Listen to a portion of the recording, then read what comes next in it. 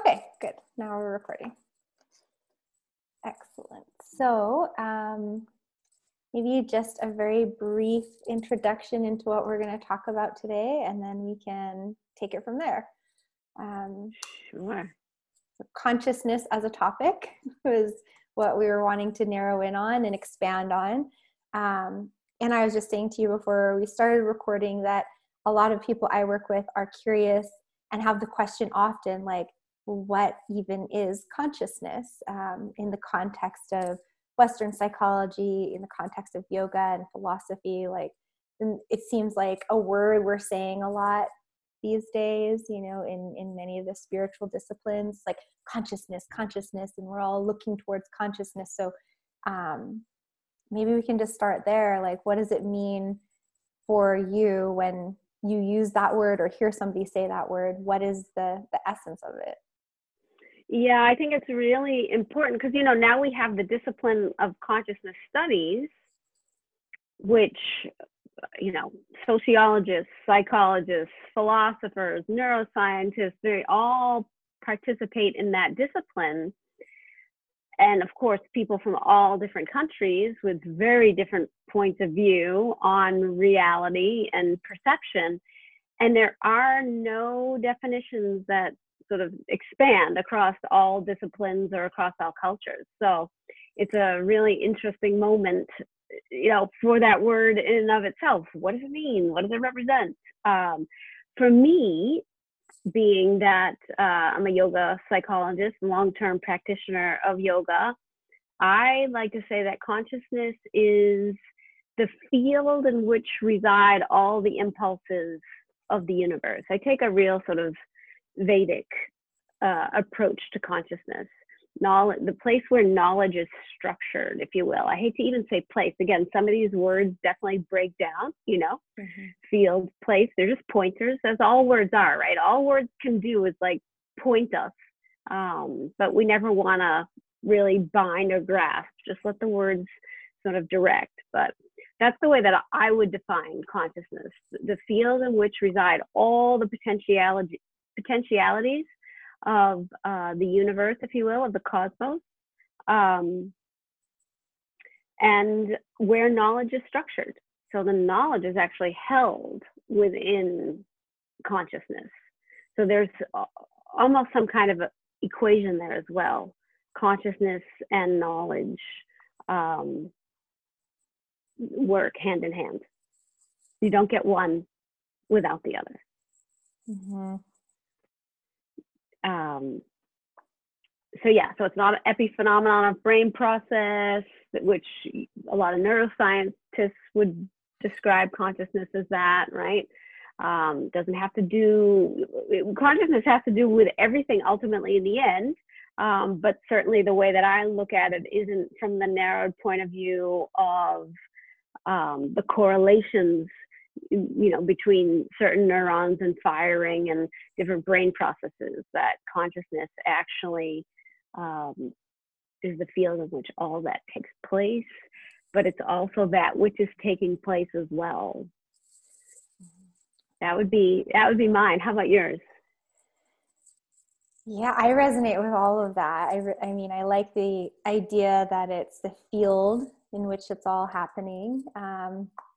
And knowledge being sort of tied in this way to consciousness, there being this direct relationship between the two.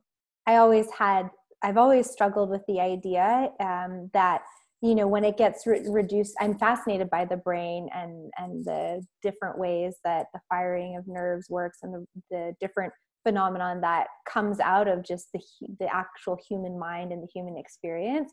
But I've always found myself being a little frustrated by the limitations almost of that approach, like when it doesn't encompass more approaches, when it doesn't look at the universal field of awareness outside. You know, the idea to me that a human being is the center of all of this, or that everything is being, and I'm not saying that's what a neurobiologist or scientist believes, but the idea that a human could be the center of the cosmos has always been a little problematic for me. It's like, I like the idea of like a hologram, or, you know, like in the fractal images where one piece contains the whole and the whole contains the piece, and they're totally tied to each other. So of course the human is the center of it, and they're also not the center of it. They're enveloped in it, and they're also a witness to it. So it's sort of like this place for me where there are no definitive answers. It's a place of, yes, this and this, you know, like it's the place. So for knowledge to come into form, or to even be perceived or come into form, I think of like a space, like a womb, an open space that something has to form in. And I guess I've always kind of intuitively felt like consciousness is the realization of oneself, or the idea, the ability to notice in an actual moment, to be a witness of the phenomenon that are arising, but then also still knowing that you're just barely tapping into such a larger field of awareness. So I just think of the two parts of a field of awareness, and then that which is also holding that field, allowing phenomenon to arise and emerge out of it. So in that way, it becomes very hard for me. And I think that's maybe why there is no working definition exactly between all these fields, is because we're, I think, at the beginning of our journey, or maybe, you know, many civilizations ago, we maybe even understood more about it than we do now. But it seems like we're at the beginning of the journey, in science at least, and our linguistic skills, having the ability to define it. It's like a work in progress. Sure. I think we also should continue to take clues from India, right? So Brahman, which is very, very hard to translate into English, but of course a core principle, fundamental concept to all of Orthodox Indian traditions. But they have nirguna, and they speak to nirguna and saguna Brahman. Guna being attributes, nir meaning without, sa with. So nirguna, it basically means the ineffable. Ultimately, you really can't talk about it, because the moment you start in Brahman, if I can just back up a little bit, is often translated as pure consciousness or consciousness. And the absolute God, capital S self, those are other translations as well, but definitely in the Upanishadic tradition, it's pointing towards consciousness being all there is, consciousness as reality. And again, they then go ahead and make two categories, the nirguna and saguna Brahman, because they know right off the top that ultimately it's beyond being spoken of, and words are going, even though in the beginning there was the Word, and the Word was God, but also, you know, Om, you know, the primordial sound of the universe. Like the sound is definitely ushering forth and bringing forth consciousness, but you just have to be very careful, because the moment you start to give it some kind of attributes, you're winding away into some kind of bind. And that's the exact thing when we talk about self-realization that we want to avoid, is the binds and the release of any of those binds or any of those blocks. So it's definitely tricky territory. Mm-hmm. Yeah, but yeah. And the field of embodiment, if you will, or the process of embodiment, I think that becomes the fun part, is like, okay, we can't talk about it, but we can, you know, as we watch the energy in the body, and we watch the, you know, look at the mind body unity, you know, a lot of the fun stuff that we're going to be doing in behind the asanas, really looking at, you know, the mental body, the emotional body, the spiritual body, the physical body, and how does consciousness show up or get hidden. Mm-hmm. Yeah, that seems to be like for me, sometimes when there's something that's huge and undefinable that I can't really exactly put my finger on or define, it's like, so what is one way that I can start to explore it? Certainly not an end point, but a beginning point is, okay, so it's difficult to define what it is. What is it not? So where it gets lost, what does it look like when I'm not very conscious of myself, my surroundings, my body, mind, spirit, what are my emotions? And so it seems almost like in the human perspective that can have an impact on our daily life. As we're exploring consciousness, it's how do I become aware of who I am?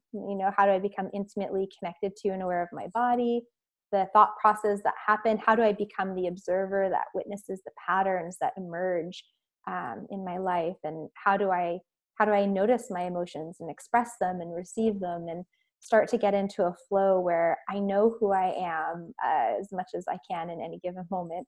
But, for me, the embodiment piece has been about getting to know myself and having some awareness, rather than, for many years, I think before I started to have some of these yogic experiences or spiritual experiences, I don't think I did know who I was. I thought I did, but what I knew was sort of the mind chatter, the mind generated aspect of all the different components of life, whether it was culture or family or, my genetics. The way that I perceived myself was certainly not conscious in the way that it started slowly over the years to start to come in as I'm exploring who am I. And that's been for me since a tiny age. Like I was been so curious about, like, who am I? Like, what is this all about? And sometimes it drives me nuts that there is no working definition and I can't figure it out. But exploring it in a safe space, I think, leads to it is fun. Like it's fun to look at these ideas, like, what are we all doing here? And where is here? And what is here? And who am I? And when am I? And just all of these things, which, can drive you endlessly crazy if it's all a head exercise. And if it's not starting to be a lived experience of getting to know yourself in an intimate way. Yeah, absolutely. And I also think it can be helpful to use the term awareness for human consciousness, and then like big C consciousness. Again, like the definitions can be really important here to remain logically consistent throughout the exploration. Yeah. And is that I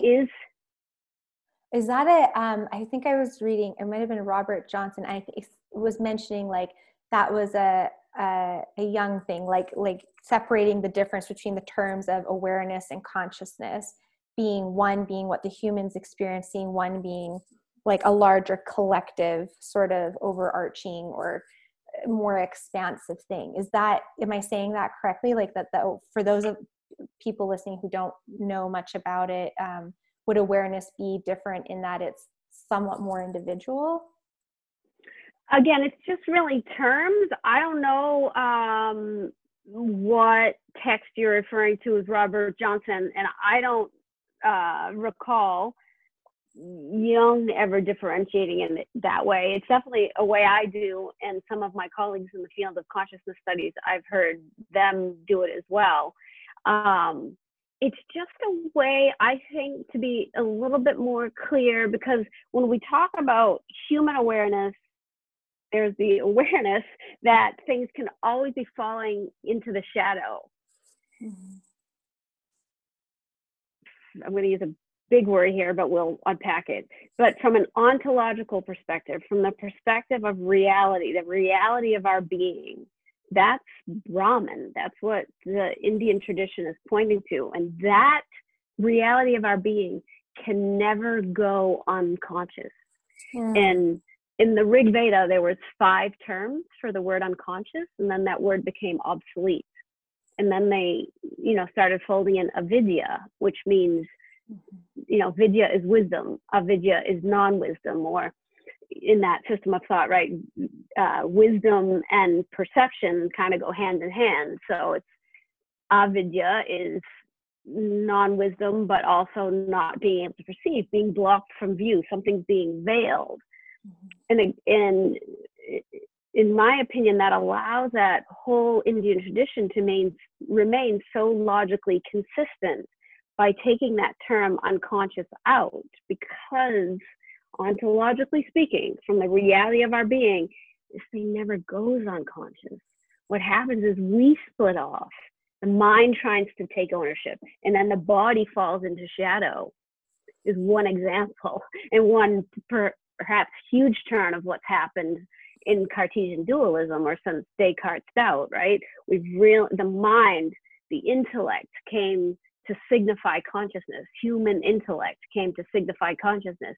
And look what's happened as a result, right? It's so interesting that you bring that up. I was having this, I don't know if it was in a dream one of the last few nights. It's like, it's so funny to me how that always happens, that things overlap. But I was remembering back in the 10th grade, and we had to pick a philosopher and do like a write-up on them, you know? And I came across this, I think, therefore I am, sort of perspective. And I remember just being like, confused by it. Like, I mean, I was young and I was being drawn into it, like, oh yeah, that makes sense.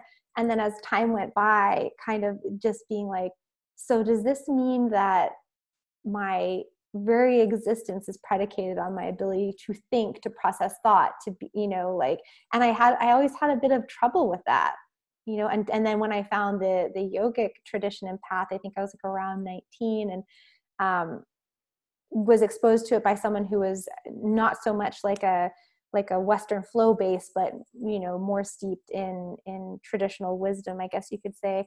And it was mind blowing to start to open up to like, oh, right. So that's just one layer of it, you know? And so I would be curious to ask you, like, I know that I had definitely had a lot of resistance to that idea.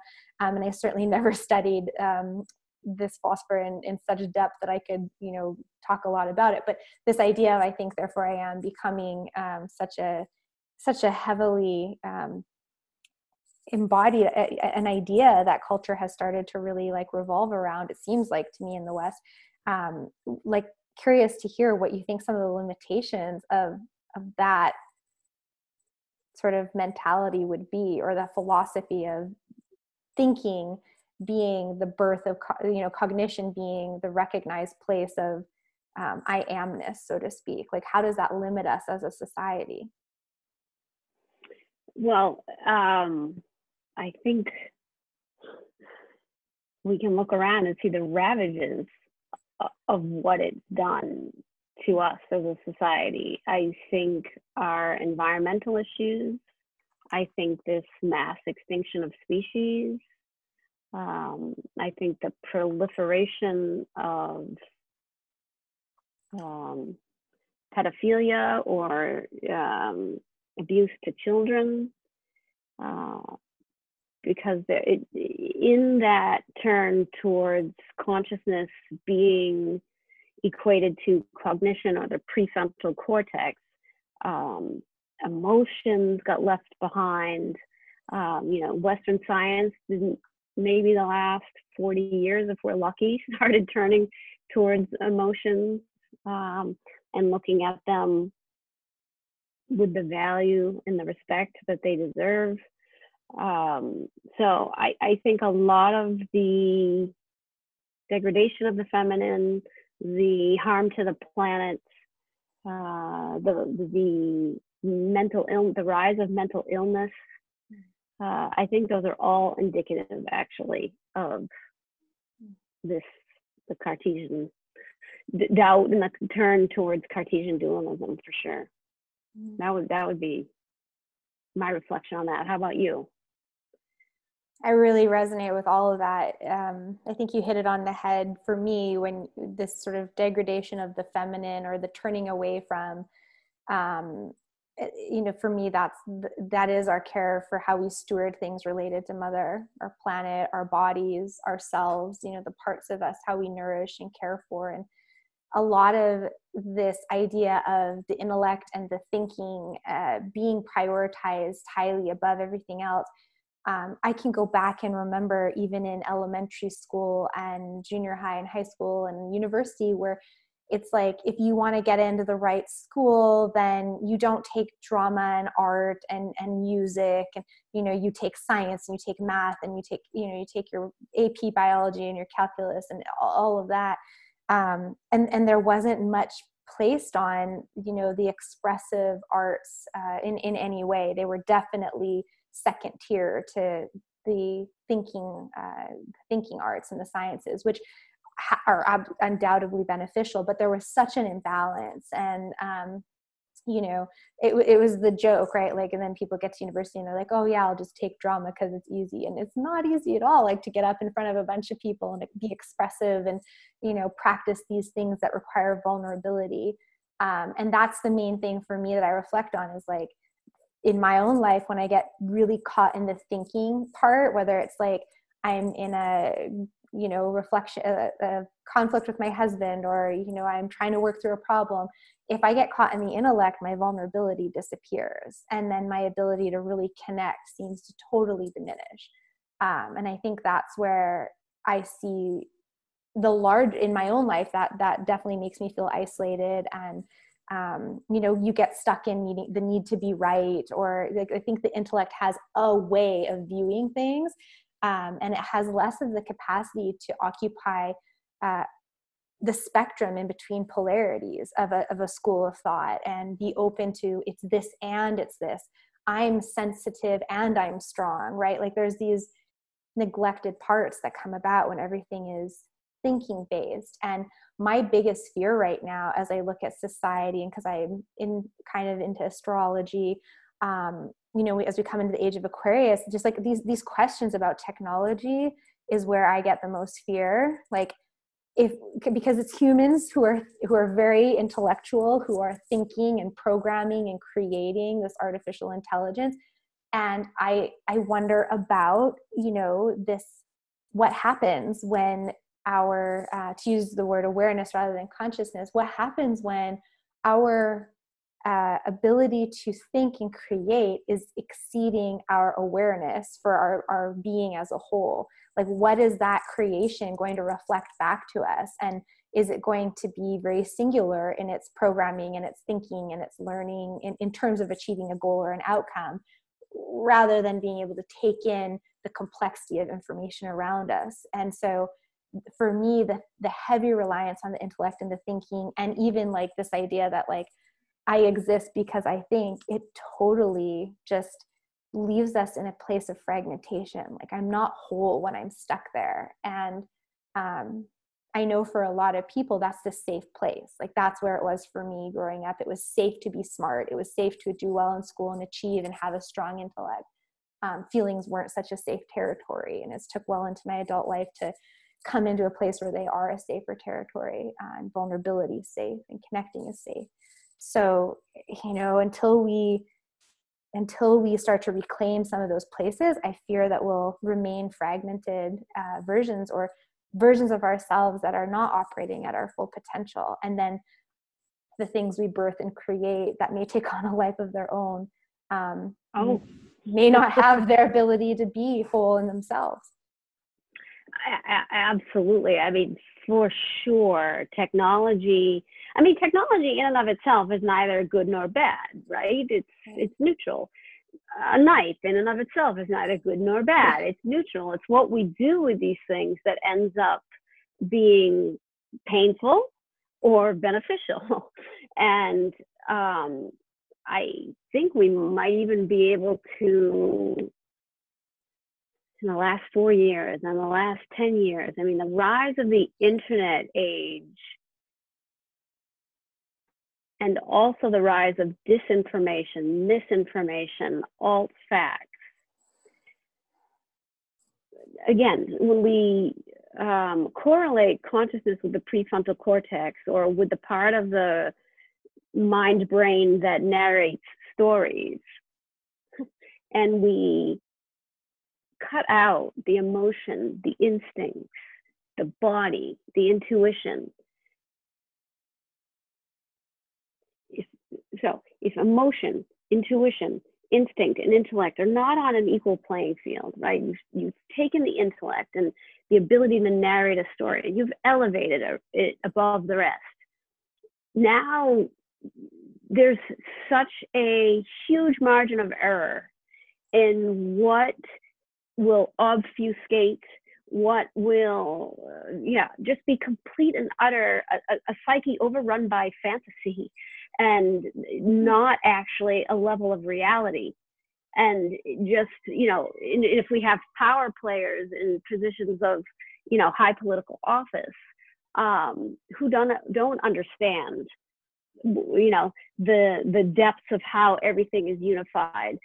If we don't have power players in the tech industry who don't understand how everything is unified, then, we have leaders who are turning the human family down very treacherous territory, because it's leading us, again, into more obfuscation and further away from the intelligence of our emotions and the intelligence of our innate, instinctual, and intuitive world. So it's definitely a moment right now that we're really critical. It seems to be extremely critical / pivotal moment that we're living through, to really wake up and call ourselves back into the body. And that, even though some of us can fear it or resist it, if we want to survive in a way that's healthy and thriving, we need to face those fears and manage those resistances and do the work to get ourselves, into our emotional world in a safe way. And that's what's beautiful about, or can be beautiful about, yoga communities and healing communities, right? Is being able to hold that safe space. So we can direct that energy along more viable pathways and not into the pathology of a fantasy that's completely disembodied. That's so critical what you're saying, I think, about the fantasy and how when we're so based up in the head and detached from the instincts and emotions and intuition, I'm witnessing, members of all communities that, go through this, and myself included, go through a really difficult time where it's like, I have trouble believing I don't know what's what anymore, what's true anymore, what information sources to feel safe and trusting with. And we could probably we set the intention of having this be, not like an hour or something. So we could probably spend a very long time talking about how we've come to this place. But when you're talking about the specific area of the fantasy coming up, and it really hits me strong because so much of the ways that I've lived my life in the last years since having more awareness and being more embodied is through the feeling centers and through my intuition and instinct. Like, this feels right, so I'll do it for me. And what's right for me, of course, might not be right for anyone else, but for me, this feels like the right thing, the right path. And my sensors, because there's so much up right now for what's right and what's not, like, they go through periods of time where it's difficult to sense and to feel. And I think part of that is my head is trying to make sense of so much information on very opposite ends of spectrums. Many people whom I respect occupying completely different opposite ends of these spectrums. And that can go for whether I'm talking about COVID, politics, the environment, like vaccinations, and pregnancies, like how to deal with all these things and these incredibly different polarized perspectives. And so it seems really relevant to the times as you're talking about, like the fantasy that can be created. When I get lost in my mind, which is happening a lot with so much of the, pulling, I feel like almost of my energy in different directions, I feel disoriented, confused, and very tempted to decide what I align with and just stick with that because it feels, safer and it feels more, it feels more familiar. And I have to keep constantly reminding myself, like, okay, no, like, I don't know. A lot of us don't know. We're still in a place of figuring out. And how does it feel? but it becomes difficult for me to trust those feeling sensors as I can feel the collective energy that we're all dialed into swirling with so much uncertainty and so much fantasy and so much just unground. I don't know, for me, it feels ungrounded energy as a collective, as a group. So getting back into the body and getting grounded as I'm navigating this field of awareness is challenging right now. It's been really, really challenging over the last couple of months, the last month in particular. So, breath and yoga and sitting and mantra and prayer, like some of these are ways that I can come in to myself.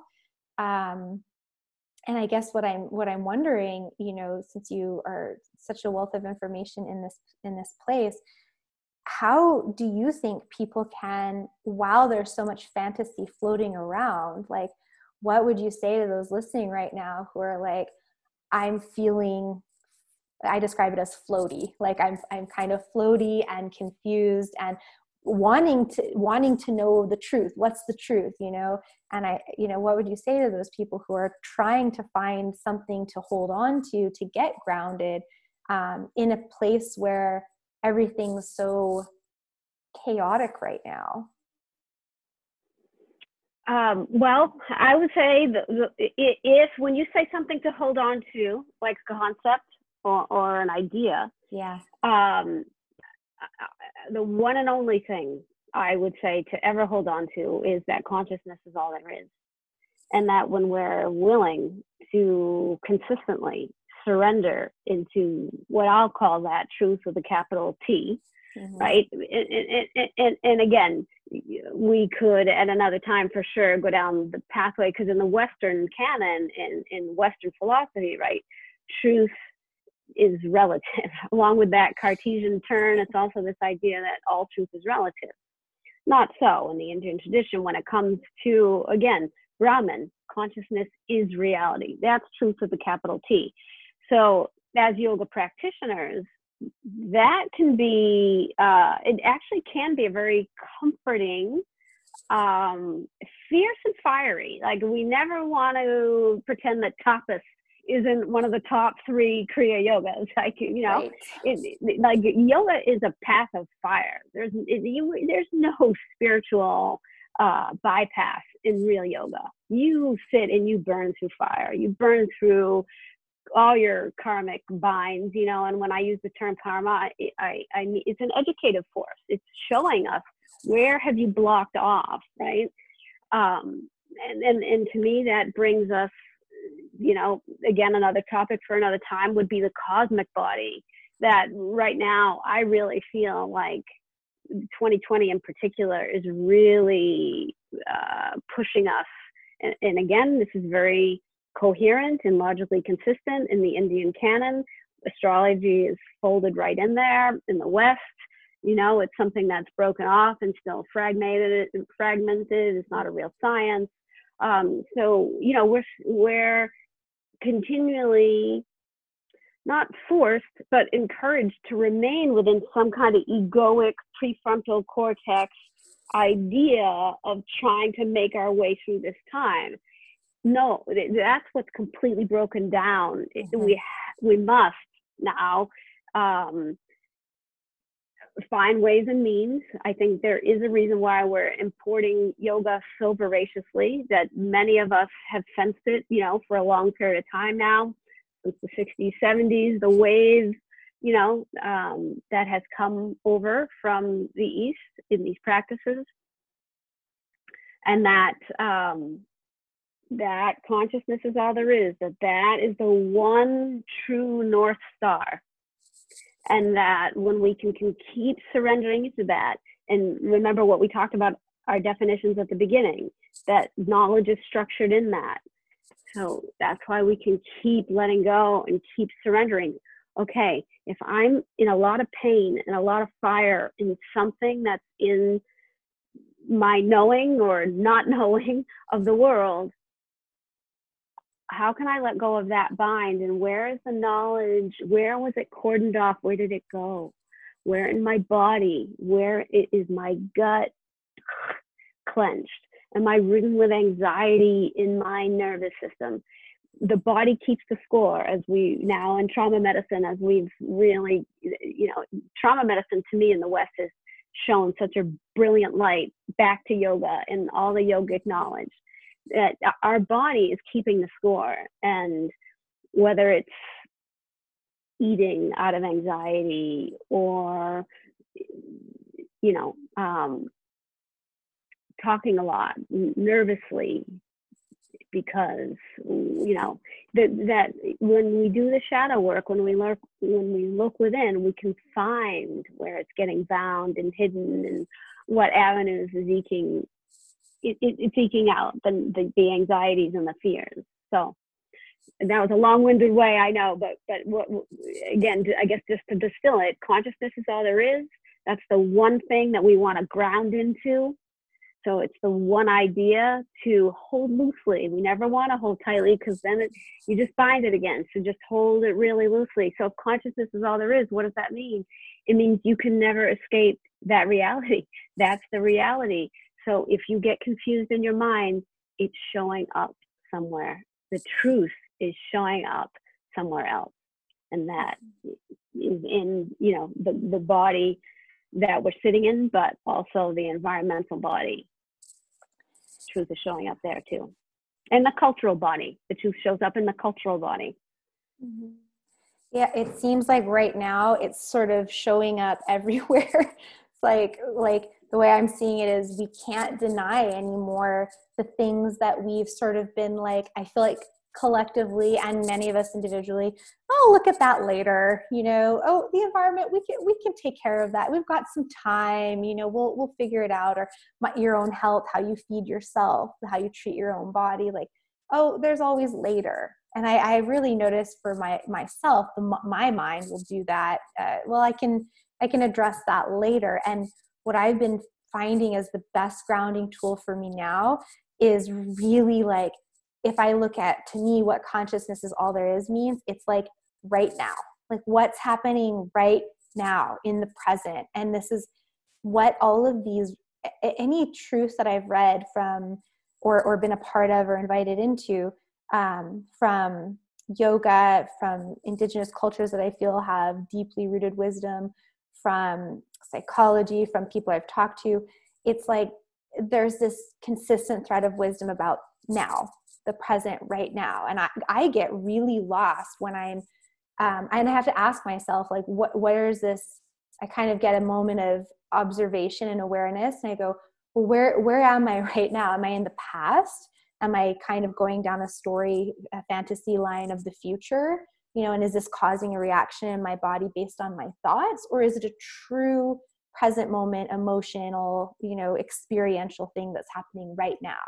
And as I'm really working to discern the difference between the two, which is not an easy task at all, I'm finding when I'm present now, and I can find that through either my breath or my thoughts or my observation or movement, whatever it is, I don't experience the fantasy.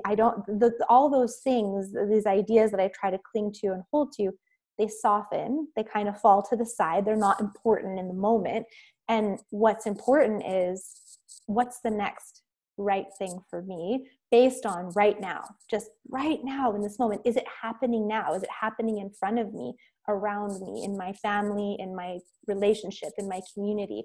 Because it can get really big, to start thinking, well, this is going to happen and this and this and this. And there's all these doomsday things and all these things floating around. Takes me right out of my body. I'm gone as soon as I go down that path.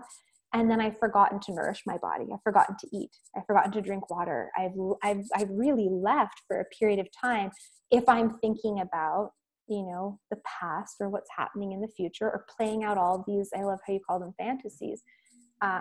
And so just some of the tools maybe for people listening that are really simple are like, I'm going to stop, just take a slow breath, like I'm going to listen to my body. Is it hungry? What does it want?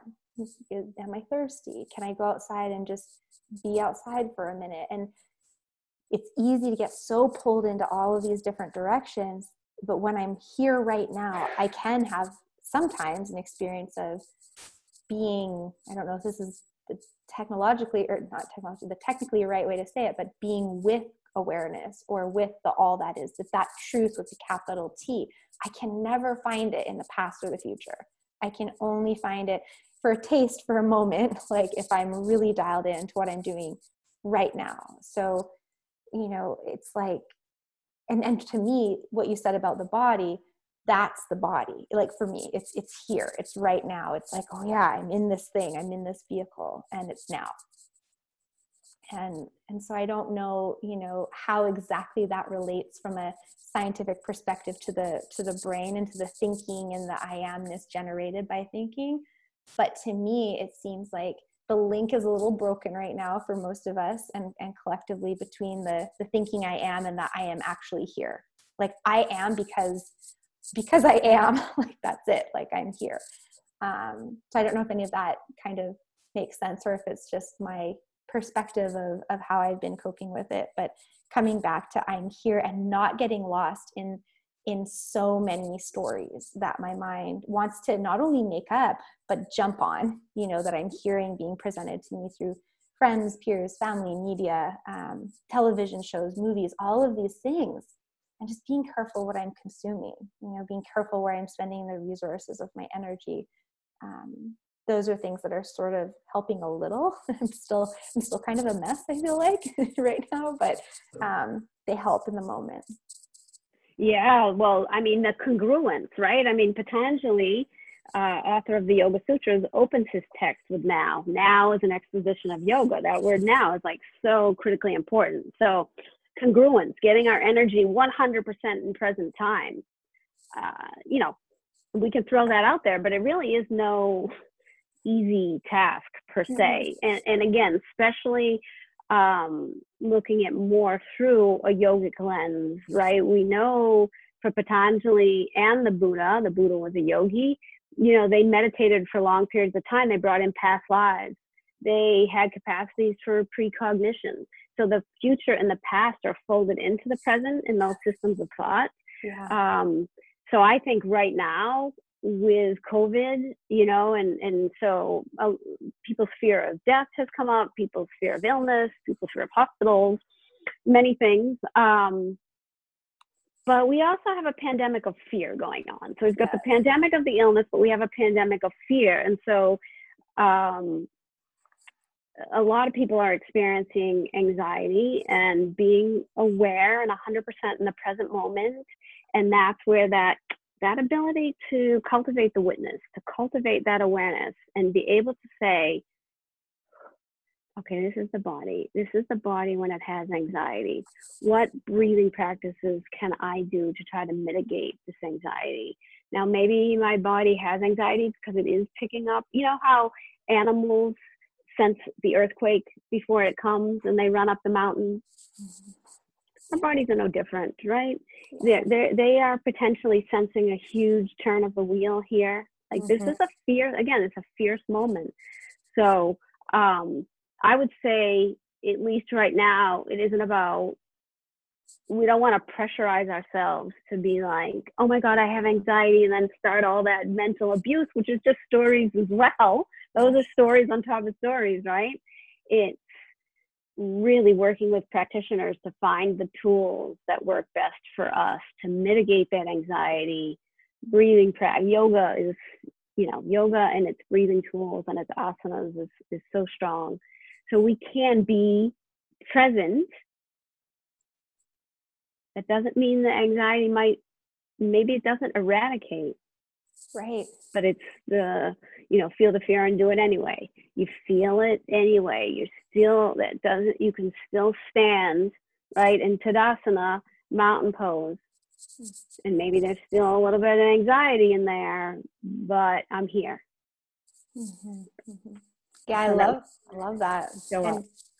And it is really like for me, that's what it's about, is like releasing the judgment around, the fluctuations of the mind and the emotions and all of the things. Like this is part of the human experience, to have these ranges of emotions and to have all of the different, like I feel came for having the human experience. So to judge myself for being human and having some of these sometimes perceived as more yucky, or sometimes they get labeled as negative or bad emotions and experiences. And I don't, it's taken me a long time to undo that belief that the fear or anxiousness or sadness or anger is bad, and to know that it's a part of this, it's a part of it. And, I have to have a safe, contained way of expressing and receiving and going through those emotions. But at the same time, like, to judge myself for them it just makes it worse. It makes it harder. And a lot of mental health practitioners, whether they be therapists, coaches, yogic scholars, yoga teachers, across, even some pastors, and people who work in religious service I've talked to, are struggling and then also judging themselves because, we're supposed to have, quote unquote, some better regulation, and we're supposed to know what to do. And I think, like you said, calling attention to the fact this is a very fierce time. And it's okay. Like, none of us are perfect. What even is this need to be perfect and to bypass these more difficult things, and just being gentle with ourselves, as we feel them. Like, it's okay. It's okay to be anxious. Like you said too, maybe we're intuiting something that's really big and intense, and that's a normal part of that. One of my teachers, who I respect so much, she says, I guess you kind of have to know her, like, maybe to hear this and not have a reaction to it, but says, a lack of fear makes you stupid. Like, it really does. Lack of fear makes you stupid. You cannot be in touch with your instincts without having some form of cord and link to fear. And because your instincts tell you, move, do this, do that, like, go right, don't walk down that alley, and as we're dealing with the fierceness of the time, I just keep coming back to, and some of the people in my life who I go to, friends and family and colleagues, to get feedback from, just keep saying too, like, we're all reminding each other to give ourselves grace, and to be in a position during this time where it is so fierce and unknown. Like, what's it like to be the mountain in Tadasana and witness the changes in weather? The mountain's there for a very long time, and lots of seasons and lots of cycles, and it stands in it and stays with it. So I'm really practicing releasing the judgment around some of the fluctuations that I've been having, and some of the fears and the unknowns that come up, and how the unknowns make my body feel. And it's a new practice to stay in and with my body while I experience these things, rather than to sort of leave them or numb them, or, just what's it like to be the mountain and stay there. So that really resonated with me when you said, Tadasana, mountain. It's like, yeah, it just stays there, steady and firm during all of the things. That's right. Right. And that's going back to this idea of consciousness is all there is. Opening up the Sushumna Nadi, or, having enough of the central channel anchored in that truth, that consciousness is all there is. That threshold, I want to say, is pretty significant. When we can hold that midline, not perfectly, but when we hold it to and we're able to witness, or be in the place of the witness, and maintain that balance. Again, not perfectly. So it's hard to articulate, because I don't even know how to put it on the scale. Like, maybe just 6. When you go past 5, like, when you do it just enough,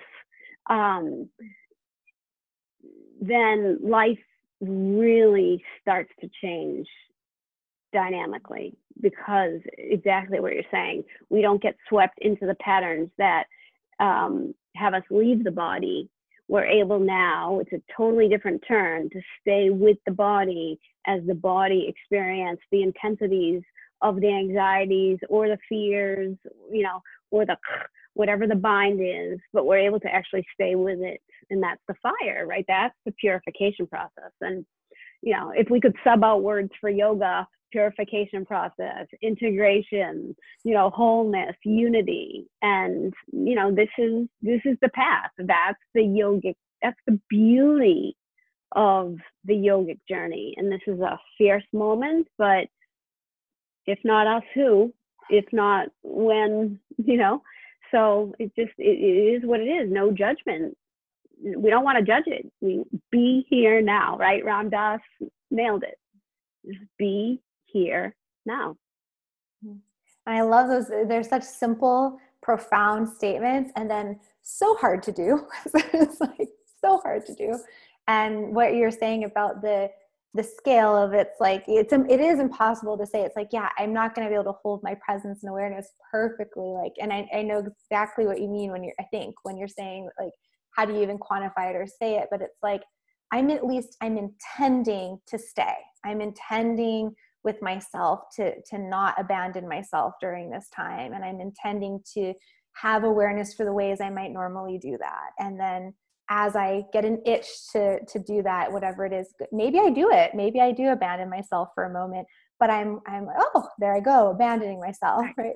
And it's easier then to call myself back and with grace and go, okay, yeah, I did the thing. I did the thing. But I'm here now, and I'm intending again to stay with myself. And I think that purification process, it's edging things out. And like these other traditions that you mentioned, I with the past and the future, I do believe that we carry, whether you believe in past lives or whether you believe in ancestral stuff, like through our lineages, our genes, our shared cellular memory, we carry a lot that may be, like, for example, one of the astrologers I listen to that I really like, she's not just an astrologer, she's really, I think, a leader in thought and consciousness, Barbara Hanklau. She talks a lot about, like, the inside all of us, when cataclysms that we've undoubtedly experienced on planet Earth throughout the ages, no question, like, we might have some cellular memory of that. And so when big things like, it explains why we're so terrified when an asteroid, gets close to Earth, or when there's a pandemic, or when, we can tap into this shared ancestry that we have with our fellow humans, way back, that have gone through big cataclysmic events. And that can ignite a lot of fear and terror that, even if you've already had lots of practice with grounding techniques and staying present, take you a little bit off center. But then the purification process, as is in remembering, that's not right now. And if it is right now, I'll deal with it when it is, but it's not right now. And then there is this idea that in energy work too, that, as I'm able to stay and be a witness to maybe my ancestral traumas and memories or past lives, however you see that, I'm healing it because I'm there witnessing it. I didn't leave. And that aspect of myself has some piece of itself to receive that experience, that emotion, because sometimes I find in energy work too, like, we just need somebody to witness our story, witness our experience. So it's like, there's all of these benefits to staying with ourselves. And I think it extends even beyond just the moment of what we're feeling sometimes, Yeah, absolutely. I bringing up the intergenerational piece is absolutely right on point, because again, this is deep, it's layered, it's resonant, and ultimately yoga, like we just said, is integration. So we want to be present to all these processes as they come, and so we can fold them in. We don't want to repress them, and again, that's the skill, right? That's the skillful means, is when it is overwhelming at some point in our lives, and we develop addictions or eating disorders, or ways to escape and push away. But then as we mature and realize, oh, you can't endlessly keep pushing this away without extreme detriment to the body. So I'm going to turn and face it, and, again, learn skillful ways to be with pain, to be with anxiety, but so I can integrate and fold in the knowledge of my ancestors, of my past lives. I actually invite it, right? Because it is knowledge, it is wisdom, in the bigger picture, even though it feels very painful at some part of it. Ultimately, there is wisdom and knowledge to integrate there, and that's the boon, if we could use that term. That's the boon of it, is to distill it, integrate it, and then embody the wisdom.